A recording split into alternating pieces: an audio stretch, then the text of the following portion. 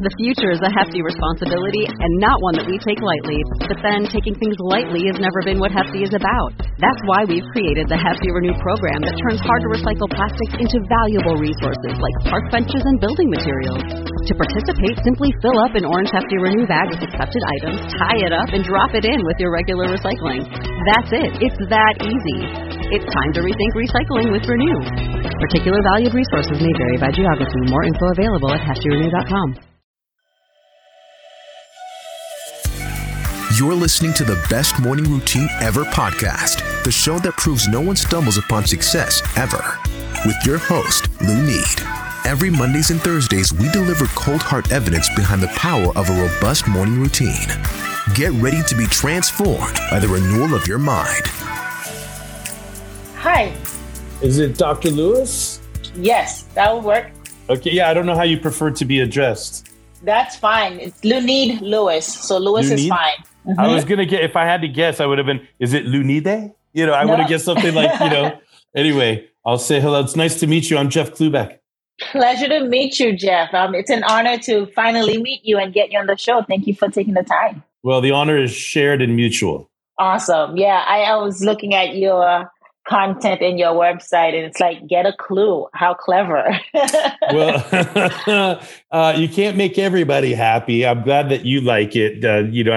I've had my share of, constructive feedback on it as well, that it works for a certain type of brand or a certain type of audience, but maybe corporate or maybe some people may not understand it. So I have a new brand that I'm working on and developing as well. But for me and who I am as an individual, I'm kind of serious, but kind of jovial. Mm-hmm. And Get a Clue works for me. It's cheeky, jovial kind of thing. Because I think personal and professional growth's hard enough. It is. Without having fun along the way. And I like to use humor as the Trojan horse to get other stuff through. And I try not to take myself too seriously, but I definitely take the commitment to growing seriously. Yeah. And I can tell by your work with motivation and accountability that you provide.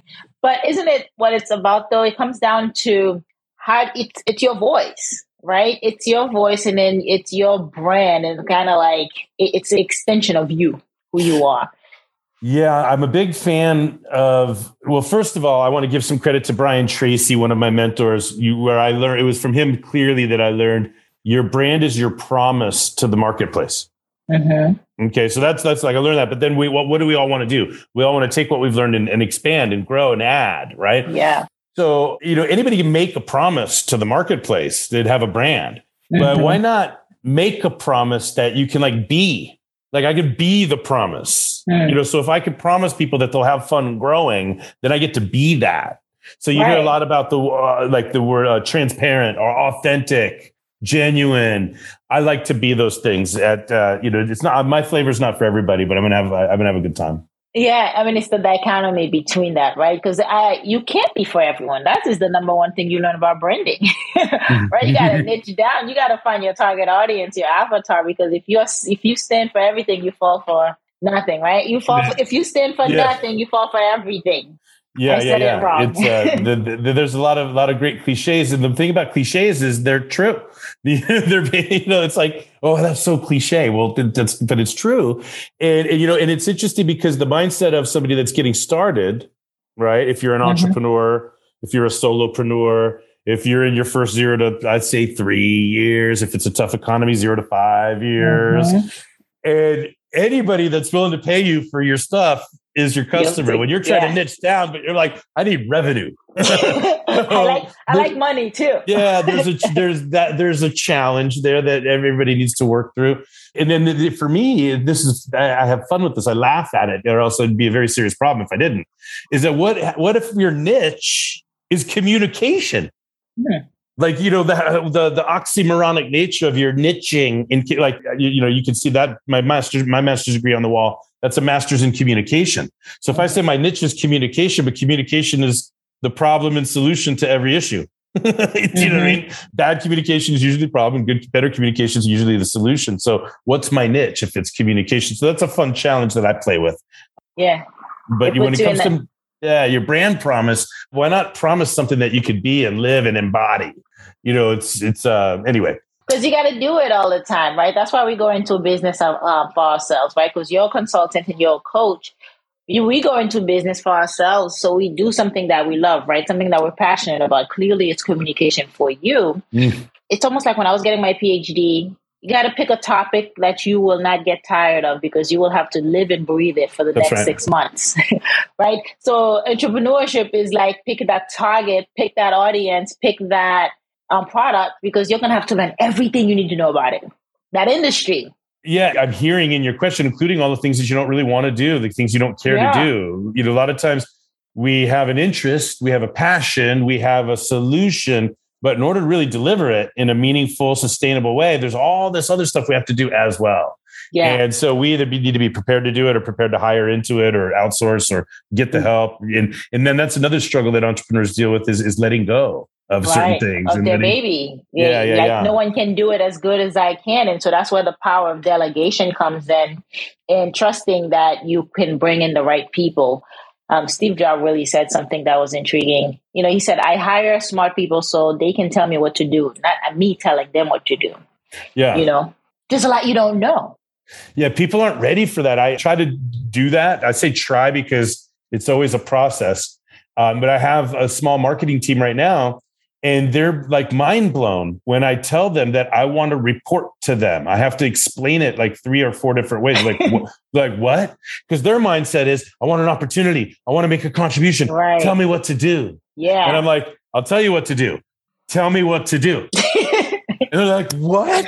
Yeah. And you got to like be patient for them to really, like, if you've never seen it before, you don't believe it exists. So you can't rely on just communicating once. You need repetition is key in effective communication. Yeah, I definitely do that with my team as well. It is at first shocking and taboo because they're expecting you to be the expert. They're expecting you to have all the answers and you to guide them every step of the way. I say, no, you're going to come in, you're going to learn the business, and then you have autonomy. You know, I hire you so you can go ahead and run with it as the expert. And they do very well. Mm-hmm. I've had people with me from day one. They do very well because we respect that ability to be creative on their own. Yeah. I recently had a client where I, through coaching sessions, taught one of their project managers how to be a hiring manager. Mm-hmm. And got to the end of the guy was awesome. Like, did an amazing job understanding the strategy, executing the strategy. He had 2 great candidates by, in less than 60 days, ready to go. And he asked this question that had something to do with like performance. Or what if they don't perform? Or what? It was like a what if question that was based on the past. And I'm like, but they're already screened. You already hired them. They already made it through your process. They're qualified. In the past, you may have hired somebody out of desperation and then wondered if they were going to do the job. But in this case, you went through a strategic staffing process. You know the person's qualified. So you can let go and give them the autonomy that may be shocking for them at first, but will produce a lot of returns on the engagement that they'll have in the company when you give them that empowerment.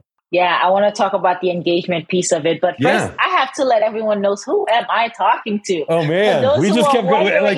We just got into it, didn't we? Let's do it. Yeah. In Morning Enthusiast, I am talking to the one and only, the man himself, Jeffrey Klubeck. And as you heard, he does have his master's in communication, and he has coupled that workplace communication as his expertise, practical sales, and management training. And super, like the leadership guru that you need in your circle. And he has been, because of that, been a world-class coach and consultant. And so he's mastered the ability to help businesses grow using transformative and strategic problem-solving techniques. And that's what some of the things we're talking about already. Mm-hmm. But, he is, again, such a powerful man. I do want to hear more about it. But Jeffrey, welcome, and go ahead and tell us. Let's dive into the engagement aspect of it, because your background is in communication.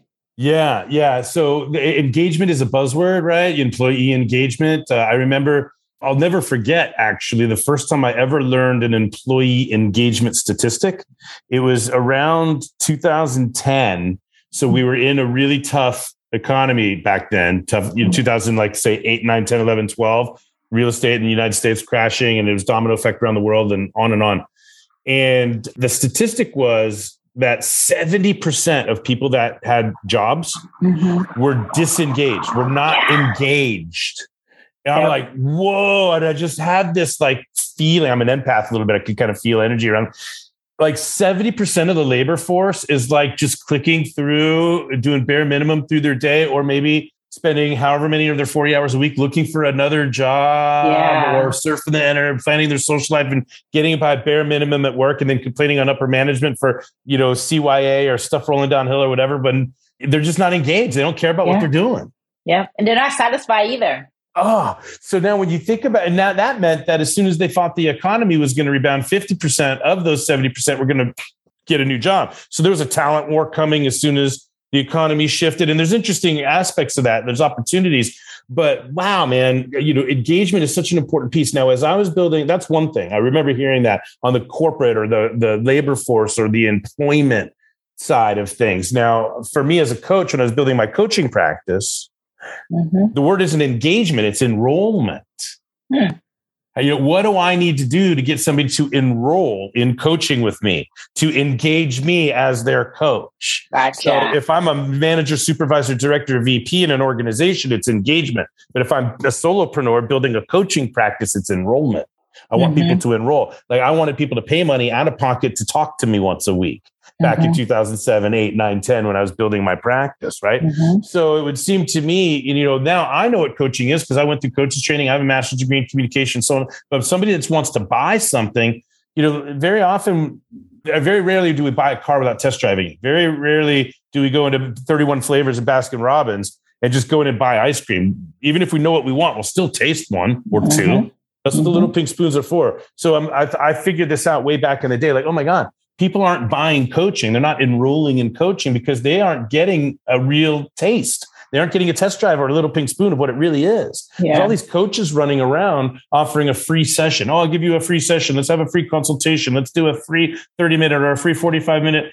And somebody that receives one of those know it's a veiled sales pitch, know that they're going to be pitched coaching at the end of it. So they go into that session with their guard up, waiting for the sales pitch. There's not even a real experience of coaching. And there's certain, I know you're asking me about engagement, but there's certainly no accountability.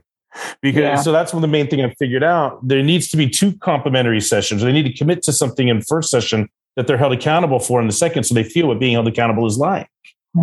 If they want accountability in their coaching, there's all different forms of coaching. But let me just wrap up the answer and say this. There's 2 pillars for me of engagement. There's 2 key things that you need to do if you want to get people engaged or enrolled. Number 1, take the time to figure out who they really are. Who are they really? And then second, take the time to figure out what they really want. Every organization knows what the organization wants. The shareholders want, the CEO, you know what I mean? But what do the people want? And then the good leader is going to show somebody that they know who you are. Like if I'm a good leader, I'm going to show you that I know who you are. I'm going to show you that I know what you want. And then I'm going to show you that you can get what you want and be who you are by helping us get what we want. Integrate those things. But most people won't take the time to really get to know people, won't take the time to really listen and figure out what people really want or help them discover what they really want. Most of the time, leadership is, let me find people to do what I need them to do. That is true. And so that you're at the expense of engagement. Yeah, that is true. And your big thing is motivation, right? Plus accountability equals that result. But you can't find something for you to hold them accountable for if you don't get to know them, which you were just talking about. If you don't get to know what is it that they want, and so you can actually tailor it. Yeah, well, that's the first step. Those are the 3 things, that are like the vertebrae, if you will, of my approach to all the services I offer, whether it's coaching, training, consulting, keynotes. The 3 pillars are engagement, motivation, and accountability. It's like once somebody is engaged, then motivation and accountability is the easy part. Or you give them a taste and an experience of motivation and accountability in order to get them engaged. But those 3 things, they integrate powerfully in a results-oriented, leadership offering, whether it's coaching, training, consulting, mentoring, peer advisory, masterminds. There's a lot of different forms. Okay. But as long as they're infused with those 3 ingredients, engagement, motivation, and accountability. Now, I told you the 2 pillars of engagement, right? I'm going to take the time to get to know you, take the time to get to know what you want. In doing that, I might help you get to know yourself better, and I might help you get more clear on what you want, right? How exciting is that? when I get more clear about what I want than I was in the first place because somebody listened to me. That's the engagement side. But in the motivational side, the two pillars are, number one, giving good strategy, right? Mm-hmm. Like I always, the funny thing, are you ready? I'm married. I got 3 kids. So when my wife says, honey, make dinner for the kids, I like stop. I'm paralyzed. But if she says, make dinner for the kids, and here's the instructions and here's the ingredients, then I'll take action. If she just gives me the strategy. Do you follow? Mm-hmm. So there's strategies for health, relationships, finance. There's strategies for marketing, sales, operations. There's strategies for customer. There's strategies out there all over the place. So a lot of times people know exactly what the strategy is. It's right in front of their face, but there's some other reason, right? So the other way to motivate somebody is to get them out of their own way. Is that where the problem solving piece comes in? Because you have strategies for problem solving techniques. Yeah. Well, I believe just generally speaking, every problem is a communication problem. Like I believe, like, for example, soft skills make strong leaders. So what's the problem? You say, well, the problem is we have too many complaints. Well, that may be the surface problem, but it's a communication issue somewhere along the way, or it's an integrity issue, or there's the problem solving is just a matter of communicating and finding strategies, selecting strategies, matching strategies to behavioral styles, understanding strengths of teams, all of that. But you have to ask. Problem solving is really asking good questions and knowing where your resources are and so forth. But the real issue is sometimes people are they're in their own way. I'm talking about the checkup from the neck up, right? To be silly about it. The metaphor that I use is, imagine that, let's say you were the best trained sailor that's ever sailed. Like, you're the best trained sailor in the whole world, and you've got the best boat, and you've got the best crew, and it's a skilled and dedicated and loyal crew, and you've got the best map ever drawn with the best stargazers known to date. How'd you know? I have the certificate right here. Well, and then a blank check from the king to go and trade with. But despite all of those advantages, if you believe the world is flat, you're not going. Mm-hmm. So you can have all the strategies, all the problem-solving resources, all the tools, all the, but if you believe, it could be just your mindset, your beliefs, your ignorance, your willful ignorance, or your ego defense, or your fears, or your patterns, or your habits, or your traumas, or your emotional addictions. So one way to motivate somebody is to give them strategy that's matched to who they are. You know what I'm saying? And then if they're still not doing what's proven to work, now we have to get them out of their own way. Right. And let me editorialize for just a second. There's a lot of coaches, quote unquote, coaches that I've seen out there that say, oh, I fired my client. I told them what to do and they wouldn't do it. So I fired my client. They were wasting my time. In my opinion, that's not a coach. That's somebody that got good at what they did and then they don't have tolerance for anybody that can't do it exactly the way they did it. A good coach can help anybody to the result. It has multiple different strategies to get there by taking the time to get to know somebody and matching the right strategy to the right person. It's amazing. Yeah. It's amazing how much mindset work is done in the coaching industry. Like, it is 90% of the time, that's what you're working on. It's like a certified psychologist or coaching. I mean, mental, you name it. I mean, so a lot of it is mindset. Like, people are stuck or blocked because of their subconscious, either limiting beliefs, some type of trauma, or they don't believe that they can do it. But it's a lot of work. That you have to kind of dig away the dirt before you can actually make progress. Yeah, I can tell you, and I'm happy to share this with you. I think it's something that an insight into it that I've been complimented for over the years is a fresh perspective. But a lot of people hear mindset, right? A lot of people hear limiting beliefs, mindset. I call it addiction. Addictive habits. I could take it a step further. But it's emotional addiction. Habit is the behavior. But the behavior exists in order to create a feeling. So the idea is that we call feelings, emotions feelings, because we can feel them. Mm-hmm. Like, anger feels different than sadness. Joy feels different than content. Right. Hopeful feels different than steadfast. Abandoned feels different than dread. Mm-hmm. And the reason these things literally feel differently is because it's a different chemical combination. Same way peanut butter and jelly sandwich tastes different than a ham and cheese sandwich, different ingredients. Mm-hmm. So in the hypothalamus of the brain is where these emotions assemble, and they are made of different ingredients, right? And then they get into our nervous system, and they, like a pincushion, right? Needles in a pincushion, they bombard our cells and then infuse the cells with those chemicals, and then the cells multiply. And guess what? Like a crack baby, The cell wants the same chemical that mom and dad had, the parent cell had. So the cell sends a signal to the brain and says, will you please feel abandoned for a second to give me my fix? Or will you, so we attract, I think it was Dr. Joe Dispenza did a lot of great work on this. This is we attract circumstances into our life. We perceive things in a way that will create the same chemical that we're literally addicted to. Emotions are powerful. Those emotions are strong. They got a strong hold. I agree. Yeah, like at a chemical level, right? People think I think people are making a mistake when they say, "Oh, it's drama." The drama is just the situation. That's not what really needs to be addressed. What really needs to be addressed is emotional addiction, because it's an addiction to an emotion that creates the drama. Yeah, well put. Well said, Jeff. Yeah. Thank you. Now, Thank you. I'm curious to see, how do you begin to unravel this, for your clients? How do you begin that work? Well, it starts with enrollment. No, I'm just, no. I know. Well, it starts with listening. Okay, for me as the coach, and this is hard, because I joke when I say enrollment, but guess what? When I'm hanging out with my friends or in the community, or like my son plays baseball, when I'm hanging out with baseball dads, right? I don't have permission to intervene in their emotional addictions. Do you follow? People will fight very hard to preserve their habit, their lifestyle, their ego, right? So as soon as I even suggest that I'm even aware, they don't like me because I don't have permission. Right. So that's what it starts with, is permission. I say enrollment, but forget what I was meaning before when I say enroll or engage. Right. Now I mean permit.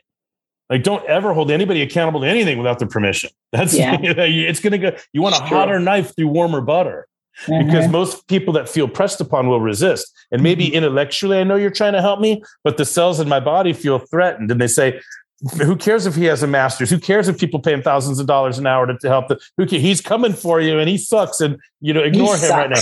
Well, that's what the cells of the body are saying to keep the flow of chemicals. Yeah. So I just see it this way. I kind of like look at the world as I see thousands of cells with little faces. Running away from you. Yeah. So, well, some of them, and more power to the people that are willing to invest in themselves to have a different life. Yeah. More power to the people that are willing to invest themselves to have a different business, a different result, a different outcome with their, et cetera. People, I try not to get mad at anybody. Everybody's just doing self-preservation. But to your question, how do you begin to unravel this for people? Number one, I have to be aware. I have to, my trained sensibilities. I have to see a pattern. I could see something happen once and go, ooh, that was interesting. But if I see that categorical type of thing, oh, that was a reveal. That was a reveal. That was a reveal. Ooh, that was a passive aggressive. Ooh, that was an insult buried in a joke. That was an insult buried in a joke. That's 3 in a row. The last 3 jokes this person offered were all antagonistic, about somebody who wasn't there to defend themselves. That's a pattern. What's going on here? Why does this person, let's see if and so it's, listening for patterns and language choices and the nonverbal communication. And it's a lot of listening and observing, right? I have to know that I've got a suggestion. Now, here's something that I'll tell you, Dr. Lewis. When I teach coaches, when I'm training other coaches, right, I teach them, we don't always have to be right. Yeah. One of my favorite things to do is say, well, it sounds to me like you're addicted to overwhelm. And they'll go, the hell I am. And I'll say, okay. Then what is it then? Right. So I don't mind me admitting that I'm wrong right there, but now I've got your attention and we get to co-author a conversation about what do you think is preventing you from this or that or the other? Right. Yeah. Right. So I don't have to be right, but I at least have to have something to put out there. I at least have to have made some observations that, I have to have something to start this conversation with. And it can't be, recognizing one thing. There's got to be a pattern, or there's got to be damage that has occurred that somebody's given me permission to help. You know what I mean? There's got to be permission or patterns, or it starts with that awareness. I agree. What about you? How do you prepare yourself, right? Because coaching, it's taking on other people. Sometimes you need to prepare yourself. You have to prime yourself to show up. Your morning routine, I believe, is the onset. It's the starting point to make sure you are ready to take on what the day is going to throw at you. So tell us about your morning routine. Yeah, I was looking forward to this question. My morning routine, it starts the night before. Oh, yeah. Yeah, I have a practice that I call the daily win email. Mm-hmm. Okay. And it's actually like a stone off of the mountain of a power hour.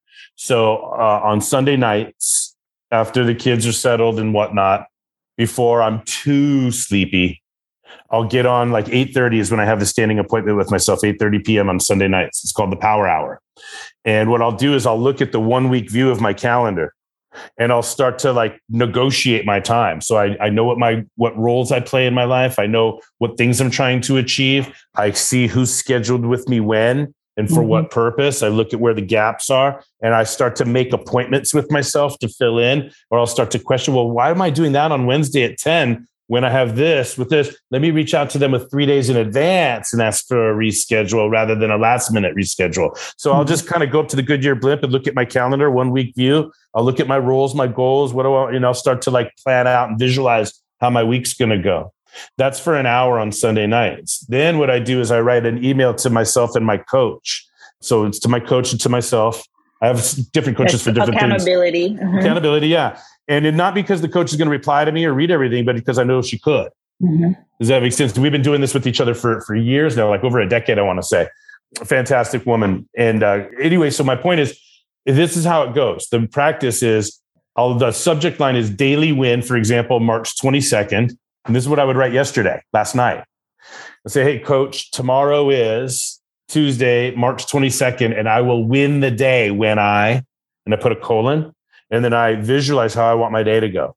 And I'll say, rock the morning routine, or meet productively with the marketing team, or deliver world-class coaching. And I'll do all caps action verbs.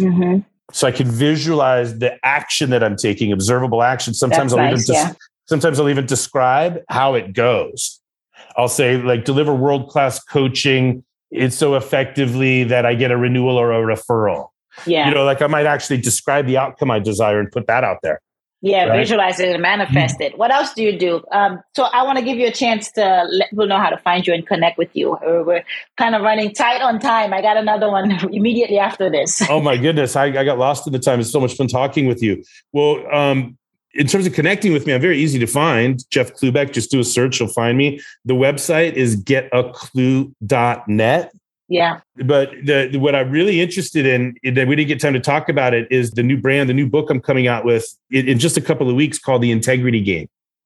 And so if people want to get on the mailing list and learn about the Integrity Game, it's something that we didn't get a chance to talk about, but it's the thing that I'm most excited about right now, even though I'm excited about everything. But it's integritygame.com, theintegritygame.com. And you can get on the mailing list and we'll send you information and learn how, teach people how to get the book, on and on and on. That's cool. I'm sure we'll hear more from you, Jeff, because this was very, very exciting. I love the conversation and we could go on forever. I might just have to bring you back. Well, please do. Please do. So I thank you for your time and your energy today. I will put all that on the show notes, definitely. All right. Thank you very much for having me, Dr. Liz. You are very welcome. All right, morning enthusiasts, that's it for today's show. Thank you for tuning in. If you love the Best Morning Routine Ever podcast, we'd love to hear from you. So go ahead and subscribe, rate, and give a review on iTunes or Google Play. While you're at it, tell a friend about the show. Be sure to visit bestmorningroutineever.com and our Facebook group to join the conversation, access the show notes, and discover our fantastic free bonus content. Until next time,